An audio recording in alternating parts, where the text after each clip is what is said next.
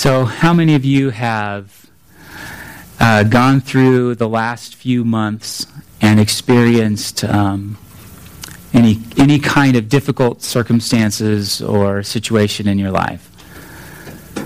Anybody? Yeah, probably we can all raise our hands, 2 hands, exactly, right? Every one of us goes through difficult circumstances. We go through hard times. What oftentimes the Bible says is trials or tribulations or periods of testing or even just let's come out and say it, pain and suffering. What do we do? How do we respond to those moments? If you're like me, you hit those moments of your life and you start focusing inward. You start focusing on your problems, your situation, your own particular circumstance. You start focusing on yourself. And you may say some things like, I need to get some me time, or I need to focus on my own stuff right now. I need to get my stuff together. Or maybe if you listen to the world long enough, you'll hear things like, your problem is really because you don't believe in yourself. Or because you're trying to please other people and you need to start pleasing yourself a little bit. And so if you were to go to see a lot of counselors or therapists, they might tell you something like that. You need to get your needs met. You need to focus on yourself for a while and let all of those other things go. The only problem with that advice is that it's not gospel advice. And we don't see that coming to us from the pages of Scripture. In fact, we see the encouragement to look outward, to look to others, to look to the community of faith around us, to when we encounter the difficulties of life, that we run to community and not away from it. Let's look today in Philippians at the 2nd chapter of Paul's letter to the Philippians. And in that passage, I want us to see an answer to the self-interest, the self-focus, the selfishness that we're all prone to do, we're all prone to get into, and see that there's another way to think. There's another way to be. So, let's look at this, Philippians chapter 2. Turn in your Bibles there or in your devices. You can certainly follow along on the screen. But you may want to have that available for you because we're going to look in detail at some of these verses in just a moment. So follow along with me as I read it aloud. Philippians chapter 2, verses 1 through 4. So if there is any encouragement in Christ, any comfort from love, any participation in the Spirit, any affection and sympathy, complete my joy by being of the same mind, having the same love, being in full accord and of one mind. Do nothing from selfish ambition or conceit, but in humility count others more significant than yourselves. Let each of you look not only to his own interests, but also to the interests of others. Let's pray.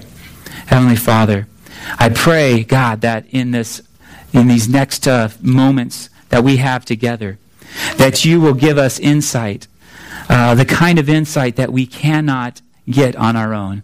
We cannot get it just by learning some specialized study methods. We can't get it just by reading books about the Bible. But we can get it because your Holy Spirit is speaking to us. Because you, God, are teaching us and giving us understanding. So we ask that you will do that today for us through your Spirit. Help us to understand what you would have us to understand. Help us to see what you would have us to see today and to do what you would have us to do, to be not only hearers of the word, but doers as well. We pray in the name of Jesus. Amen. Here's the big idea today for us. And I'm going to refer back to the gospel during this message today, because it's all built on what Paul has said about the gospel up until this point. But the big idea is this, that the gospel makes many people into one community, okay? Many people into one community, so that all believers in one community may experience joy in thinking the same. Okay, now that's a long statement. It's two long clauses with several phrases, okay? So I don't expect you to walk away from here memorizing that. That's why it's printed on the back side of your bulletin. So you'll actually have something to take with you. But it's full of meaning. It's about taking all of these different people with their different interests and their different issues and problems and different desires and strengths and weaknesses, even bringing them together as into one community. Why? So that as one community, every single one of us can experience the joy of thinking the same. So when I told my wife this, I said, this is my title. This is the title of my message this week. She said, what do you mean by thinking the same? And I said, well, that's what the message is all about. We're going to find out what thinking the same means. Because I hope that you're thinking, what does he mean? Do we all need to become Democrats, or all need to become Republicans, or do we all need to be this way or that way? No, that's not what I'm saying. Okay? But let's find out what joy in thinking the same is actually all about, okay? So, the first thing that we see here, and I want to point out to you, is that in the gospel, we experience joy in thinking the same about God. Thinking the same about God. Okay, this is Christianity 101. This is real basic stuff. That when we think the same about God, about who He is, about what He has done, in other words, we come to God's Word and we base our thinking on God's Word and what He has shown us in His Word, what He's revealed to us about Himself in His Word, we will experience great joy in that. We'll experience great joy in that. Look with me at a few phrases here in this first verse of chapter 2. He says, so meaning, because of what I've just said, in case you missed some of the implications of what I just said about the gospel of Christ and how we ought to live worthy of that gospel as citizens of heaven, that we ought to be in one spirit, that we ought to strive side by side for the faith of the gospel, and that the gospel helps us not to be frightened by the people who don't think the same way as us, who are not of the same mind as us, but that we can think the same way in terms of our faith, in terms of who we are, and that we can suffer for Christ, that we can engage in the same conflict with one another.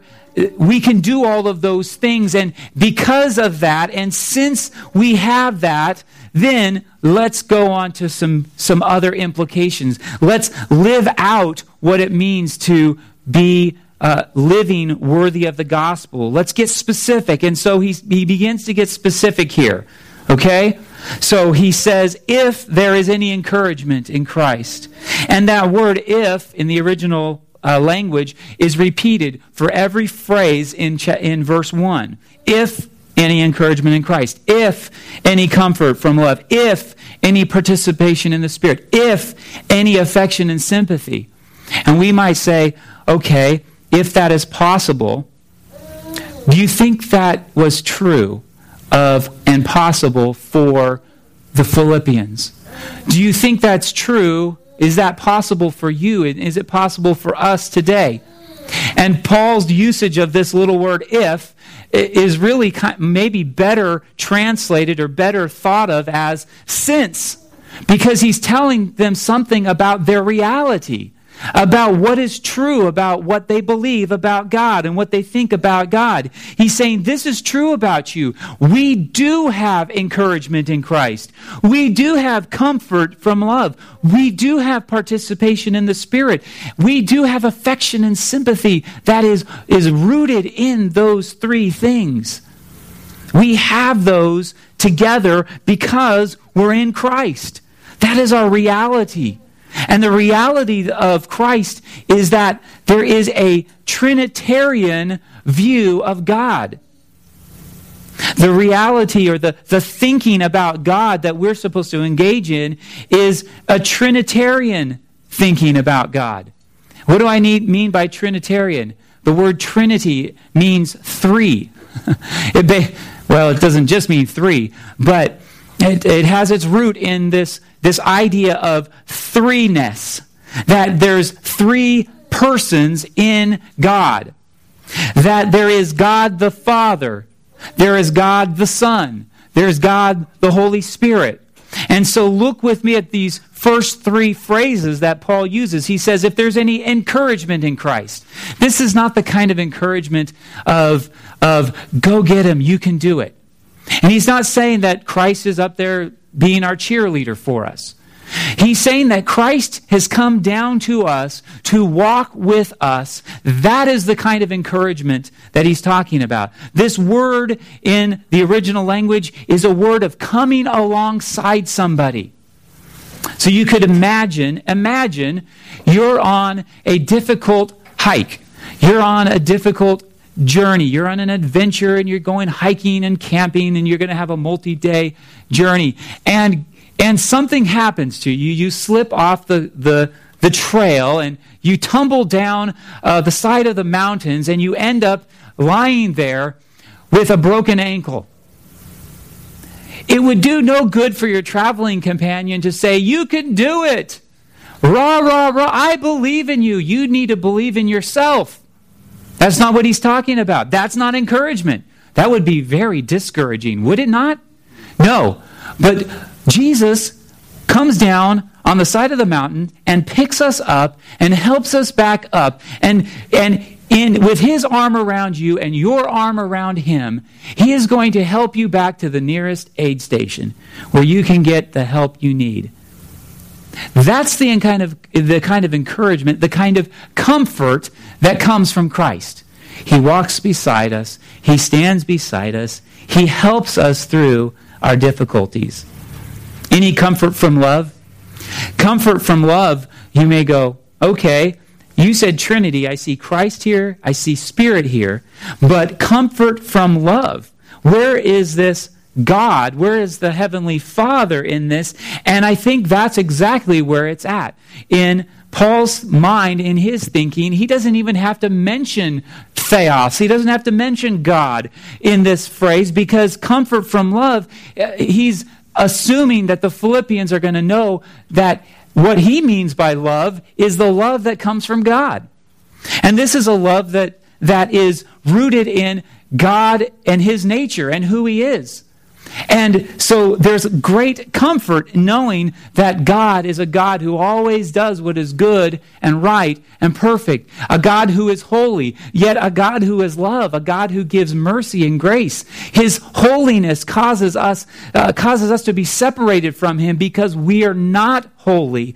But yet he loves us so much because he created us in his image to love him and to be his image bearers in the world. And so he loves us. And so there is a comfort for us.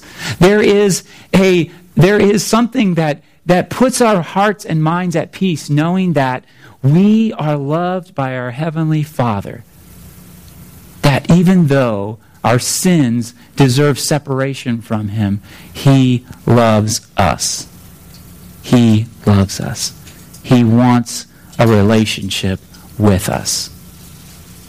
Any participation in the Spirit?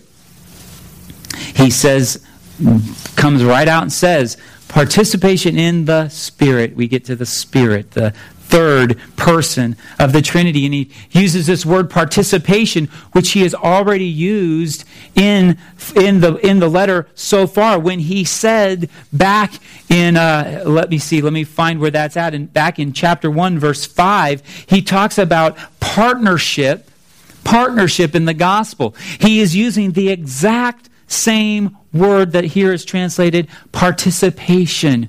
It's that word. It's a beautiful Greek word that's koinonia. It's fellowship. And it's not just hanging out together and eating food together and playing games together or whatever you might think of as fellowship.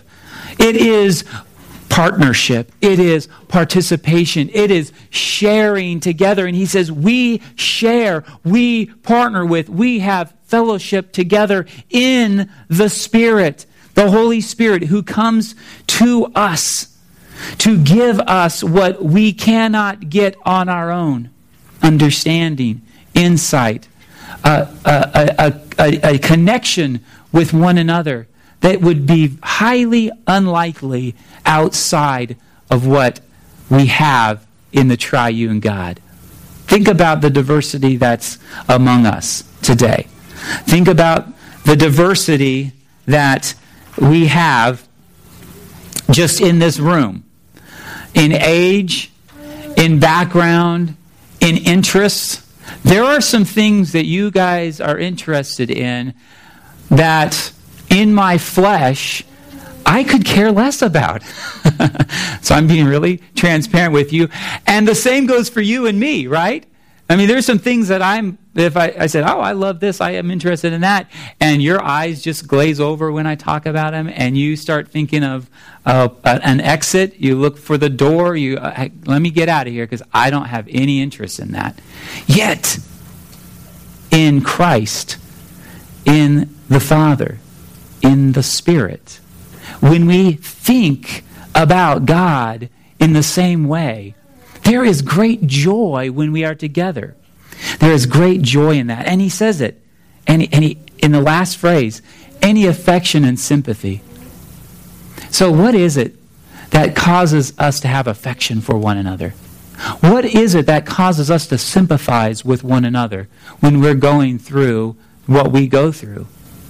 When you have a care about something that I don't have a care about, but yet something within me is drawn to that, or is drawn to you, and we sympathize with one another, and we begin to love one another. We begin to think with one another, or think about one another with compassion.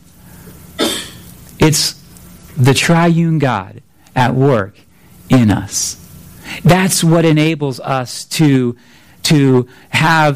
encourage one another, to comfort one another, to fellowship with one another the same way that God has done that for us in His triune perfection.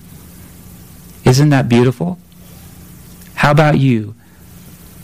It's worth thinking about. What about the things that we go through? What about the things that you're experiencing? What about the things that the people in your community, or your missional community, or your discipleship group, or just in your relationships within the body of Christ? What about the things that they are going through? We think the same way about God in Christ and the Father and the Spirit. And he's going to discuss in more detail as he goes through the rest of this letter about who Christ is, what He has done, about the Heavenly Father. And we've already seen much about the Spirit, and we'll see more as well. Can we root our affection and sympathy in what we think the same about God? Let's do that together, shall we?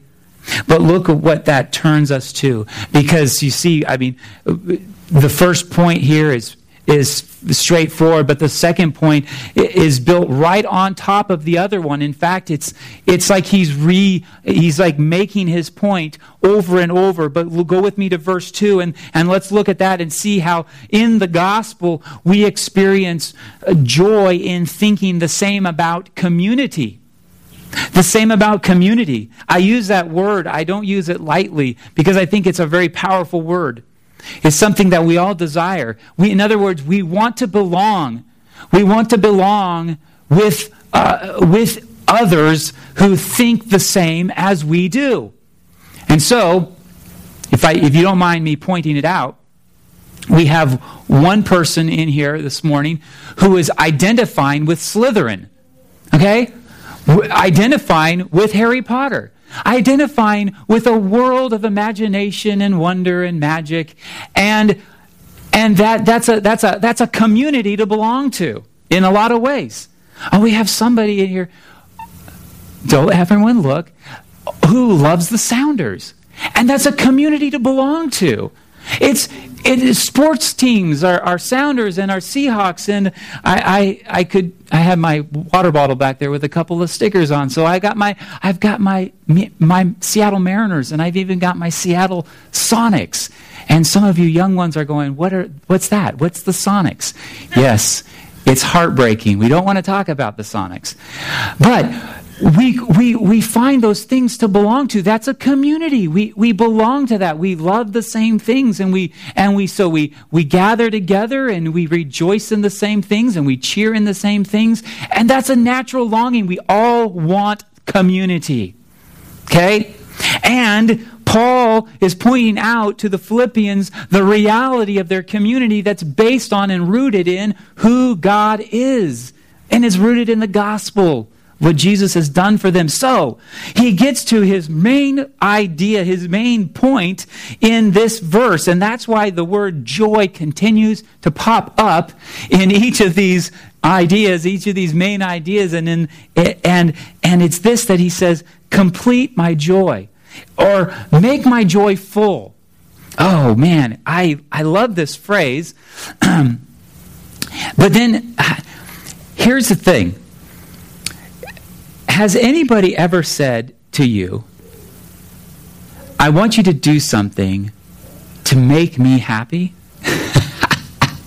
Has that ever been the basis for a request? Has that ever been the main, would you just make me more joyful? And that's in a sense what he's saying. And it's a command. He's telling them, complete my joy. The word complete has this idea of fullness. He wants his joy to be full. That's an odd request, don't you think? Especially one in which, in just a moment, he says, stop thinking of yourselves and think about others and put their needs above your own, their interests above your own. And then, yet, the whole time he's saying, complete my joy. It's everything in these 4 verses, one long sentence in the original language is all pointing back to this idea, this short phrase, this clause, complete my joy. So I thought about that, and other people have thought about that too. Other pretty smart people have thought about that, and have wondered what Paul was getting at. And I think it's this, that he knows nothing on earth will make him as happy as when others are thinking the same about one another. Thinking the same about community. And what that means is not something that's going to make Paul look good. It's not something that's going to give Paul or put him up on a pedestal. It's not something that's going to create all of their thoughts and their interests and their focus on him. Because remember, he said back in the previous chapter that I am convinced that I'm going to remain and continue with you all for your progress and joy in the faith, so that in me you may glory in me. No, he didn't say that. He didn't say that, okay? So that in me you may have ample cause to glory in Christ Jesus. To boast in Christ Jesus. To have your testimony be about Christ Jesus. So your conversation is about Christ Jesus. You don't even think about Paul. But because Paul came to them, your glory of Christ Jesus has increased. And he's saying the same kind of thing here.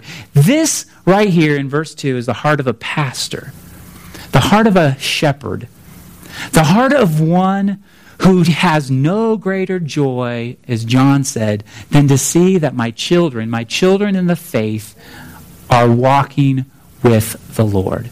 There's no greater joy than that.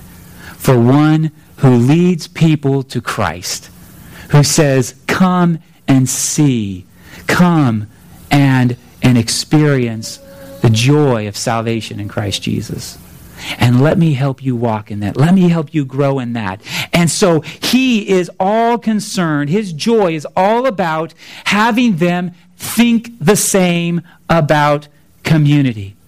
Because he says it in the very next phrase, by being of the same mind. Here we go. Here we see this phrase, the same mind. And it literally would be translated as thinking the same. But not in the way that we think about it.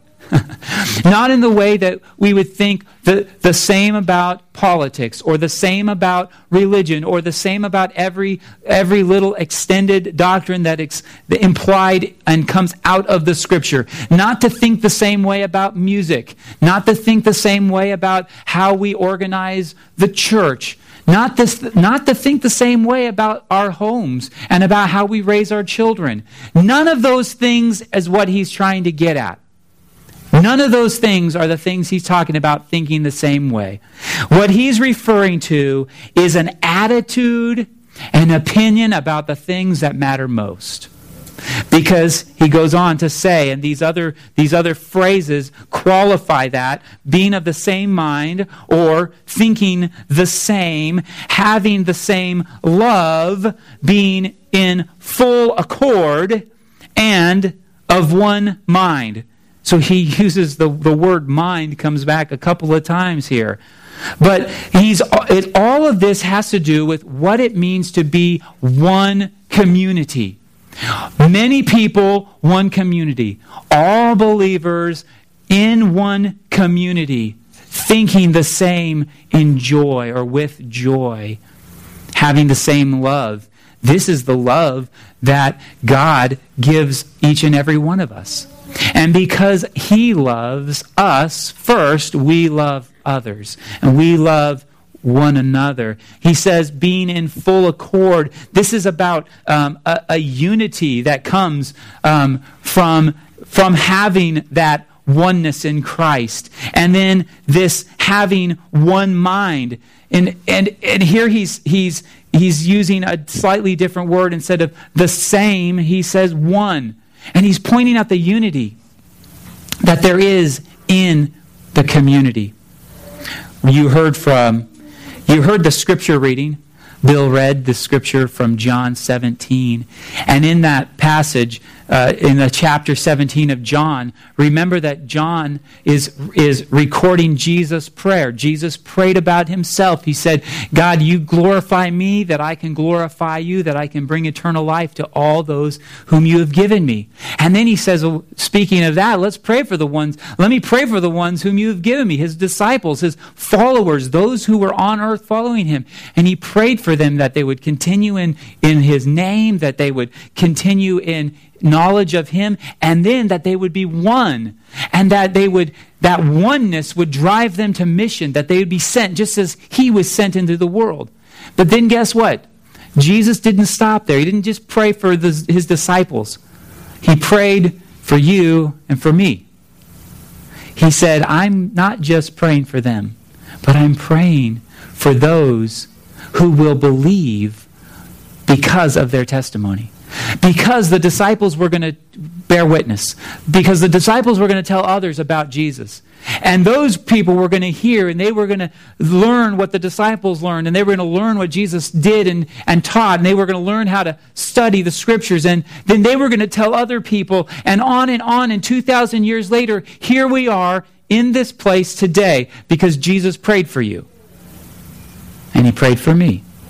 And what did he pray? That we would be one, as he is one with the Father. As the Trinity is one. As the Trinity has this perfect community, loving one another, sharing together. God, the Father, Son, Spirit. He wants that for us, and that is what Paul is asking the Philippians to do, to be, to have. Get your minds right about this. Think the same way about community. Love one another. Stop trying to do it on your own. When you are facing trials, and remember, there were people coming against them. There were opponents who had the potential to frighten them. And Paul said, because you're not frightened, because you're holding on to the gospel, and you're striving side by side in one spirit with one mind. He said that last week in verses 27 to 30, and we're seeing it again this week, the same ideas, but they had plenty of things to be frightened about. They were suffering. They were agonizing. They were in conflict. They were wrestling and striving for the sake of the gospel. Things were difficult for the Philippians. Things are difficult for us. They will always be difficult for us as we seek to follow God. There is no grass on the other side of the fence that's greener. It looks that way. It's like the mirage in the desert as we're driving through arid places and you see, what it looks like there's water up there. It's not. It's a mirage or it's a hallucination. We think it's going to be better, and then we end up that we're making mud pies in the slums because we can't understand what God means by a holiday at the sea, which is Christ. The illustration of desiring and loving and wanting Christ and wanting what He offers to us in community. This is what causes people to go from place to place, from church to church, looking for something different, something better, something that's going to make them feel better about themselves. Because they haven't thought the same way about community, about being together, about sharing life together, about crying together, mourning together, about laughing together, yes, and eating and fellowshipping in that sense together, about witnessing together, sharing the gospel with others together, and not on our own, about serving together. And we have a great example of that coming up, where we're not just, it's not the Malones, it's our community that is doing a bonfire block party. A chance for us to come together and serve our community, to be generous to our community, not just for fun, but to do something that's going to bless the children of our schools significantly through the winter months. We do that kind of thing together in community. We think the same about community, and what joy there is in that. I've seen it. I've seen how we as a church have come together here and there throughout our life as the River Church. And I've seen the joy that comes from us coming together and studying God's Word together and worshiping and serving together. And if I may borrow from Paul, and it is my prayer that this kind of love, the love in community, your love may abound more and more. That's what he's urging them here. Community. The last two verses go really well together, and they make this point. In the gospel, we experience joy in thinking the same about others. Do you see how this builds?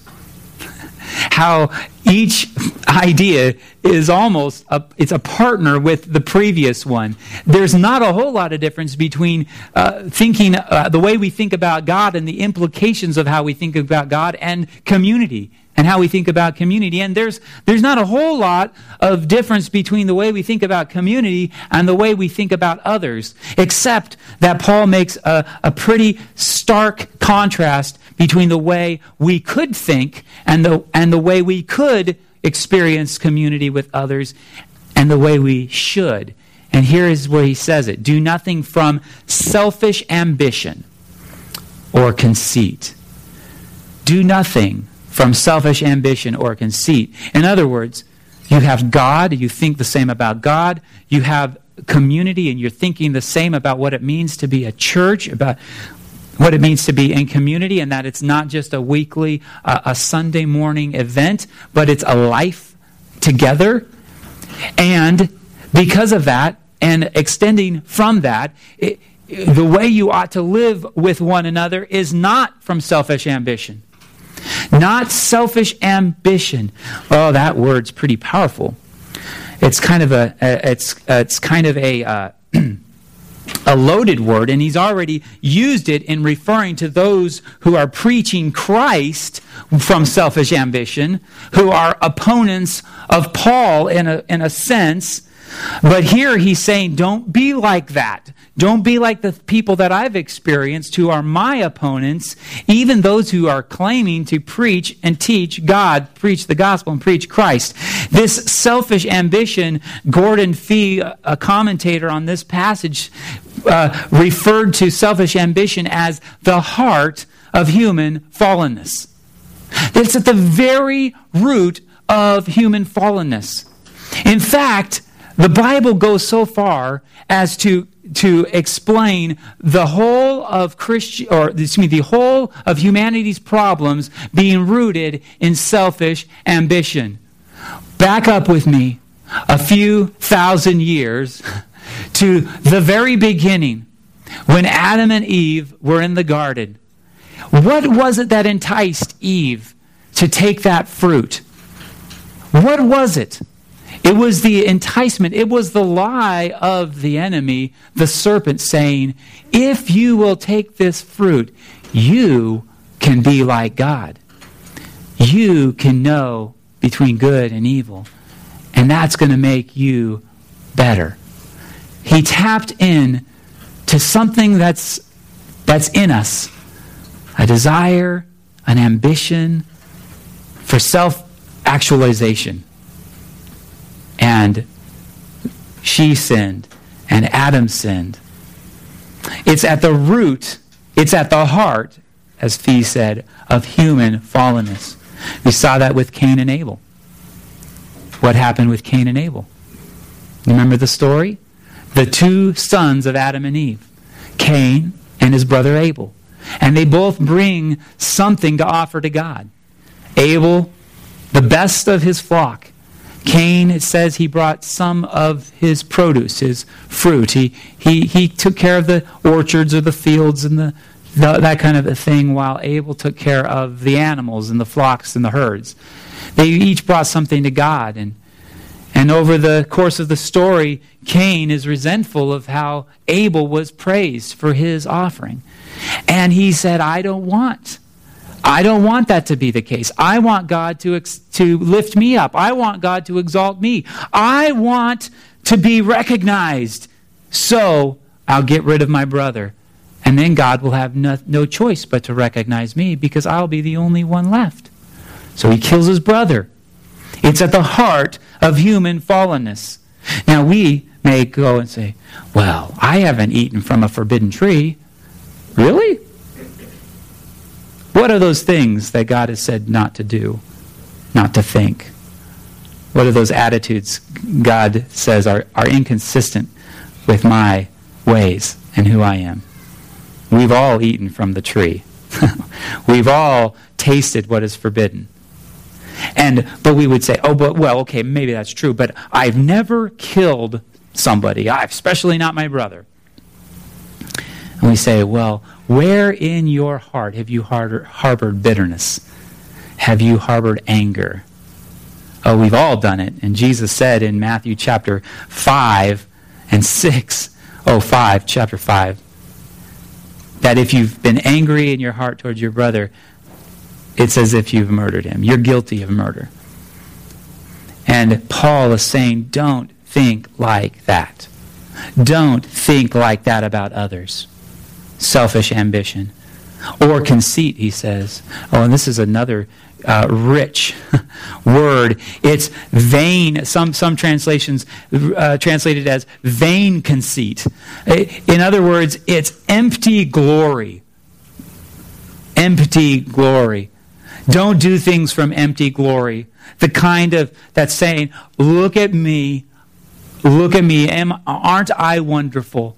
Paul has already explained and shown that that's not how I want you to think about me. I don't want glory. I want Christ to have glory. I want you to boast in Him, not in me. There's no room for empty glory in the community. But what did he say? In humility, count others more significant than yourselves. In humility. This word, we all have an idea of what humility means, and we usually think of it in terms of really abject and maybe not looking, maybe not looking put together, or not having your chest puffed up or your chin out or whatever. Really, the idea in the Bible about humility is lowliness. Being low. Lower than.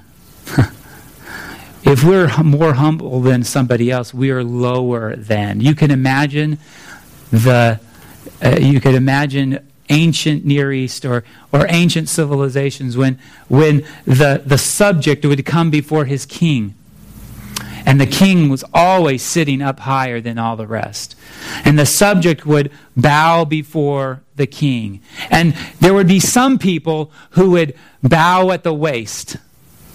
And there'd be some people who would kneel. And then there would be those people who were so humble and so beneath the king that they would completely prostrate themselves on the ground before the Great One.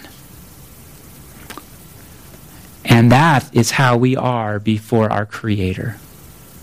The idea of humility in the Bible is lowliness. It's creatureliness. It's understanding that we are just a created being before our great Creator God.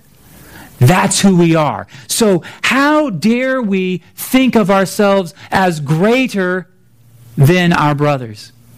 As greater than others around us, as counting ourselves more significant than others. He says, do the opposite. In humility, count one another, count others more significant than yourselves.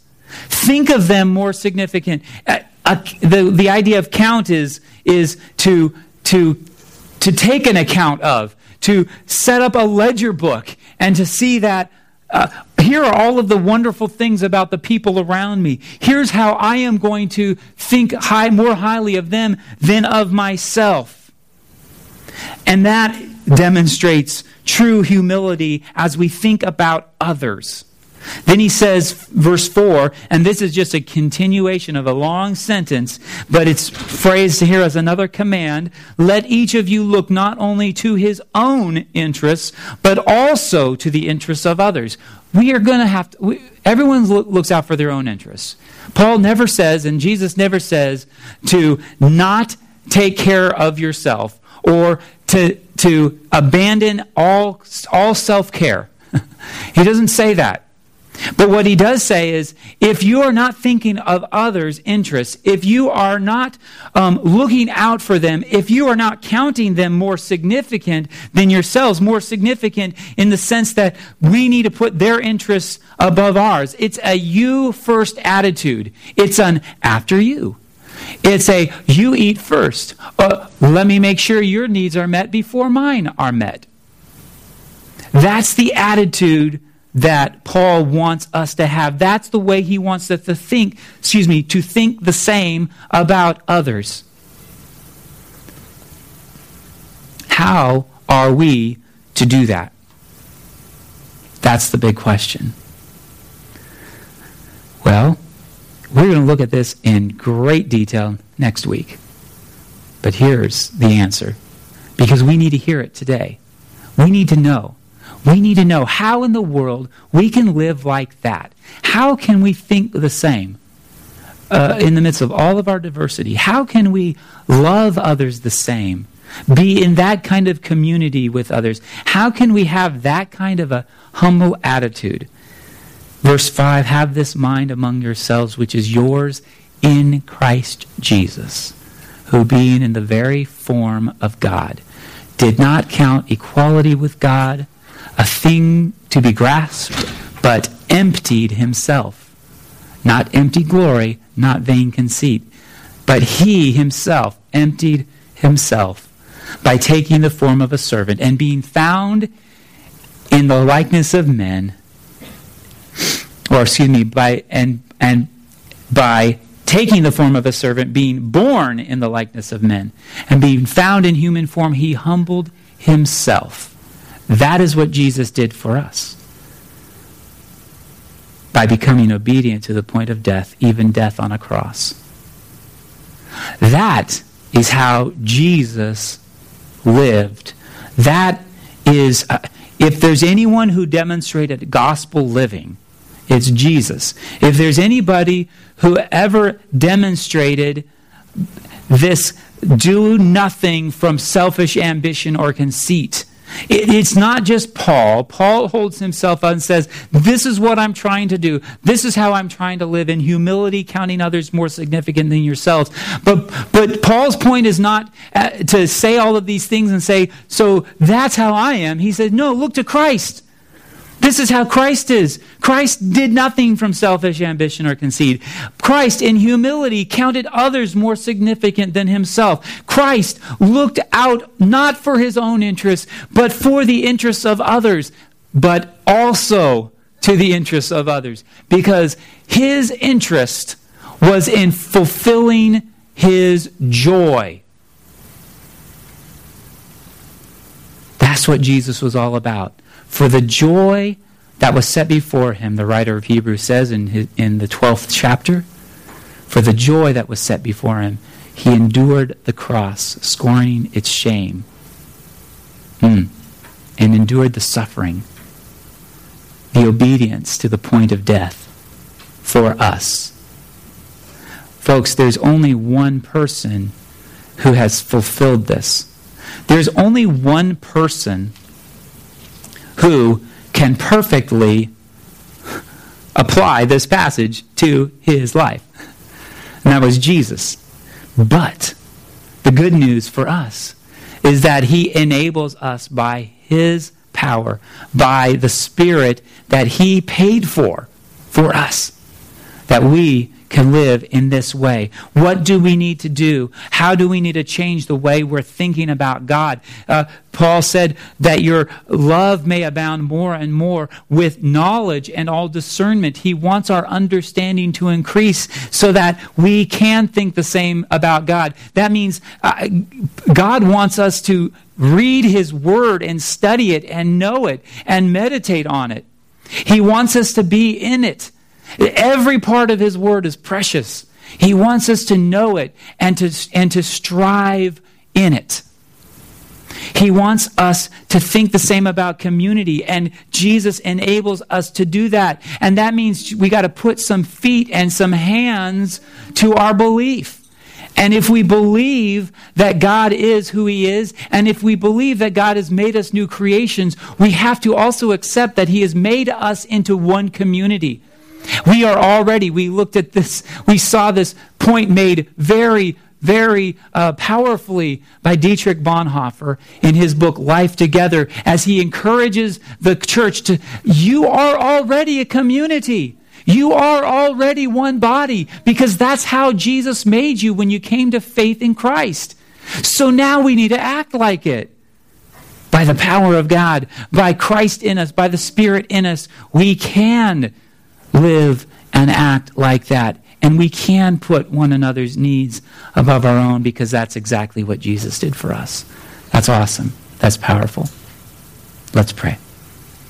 Heavenly Father, thank you for saving us. Thank you for making us your own. Thank you for giving us the grace of the gospel, the new life that we have in you, the forgiveness of our sins. We thank you for the encouragement of Christ that we have in Christ, the encouragement, the fellowship, and the comfort that we have in your love for us, Father, and the participation, the koinonia, the fellowship in the Spirit that we have.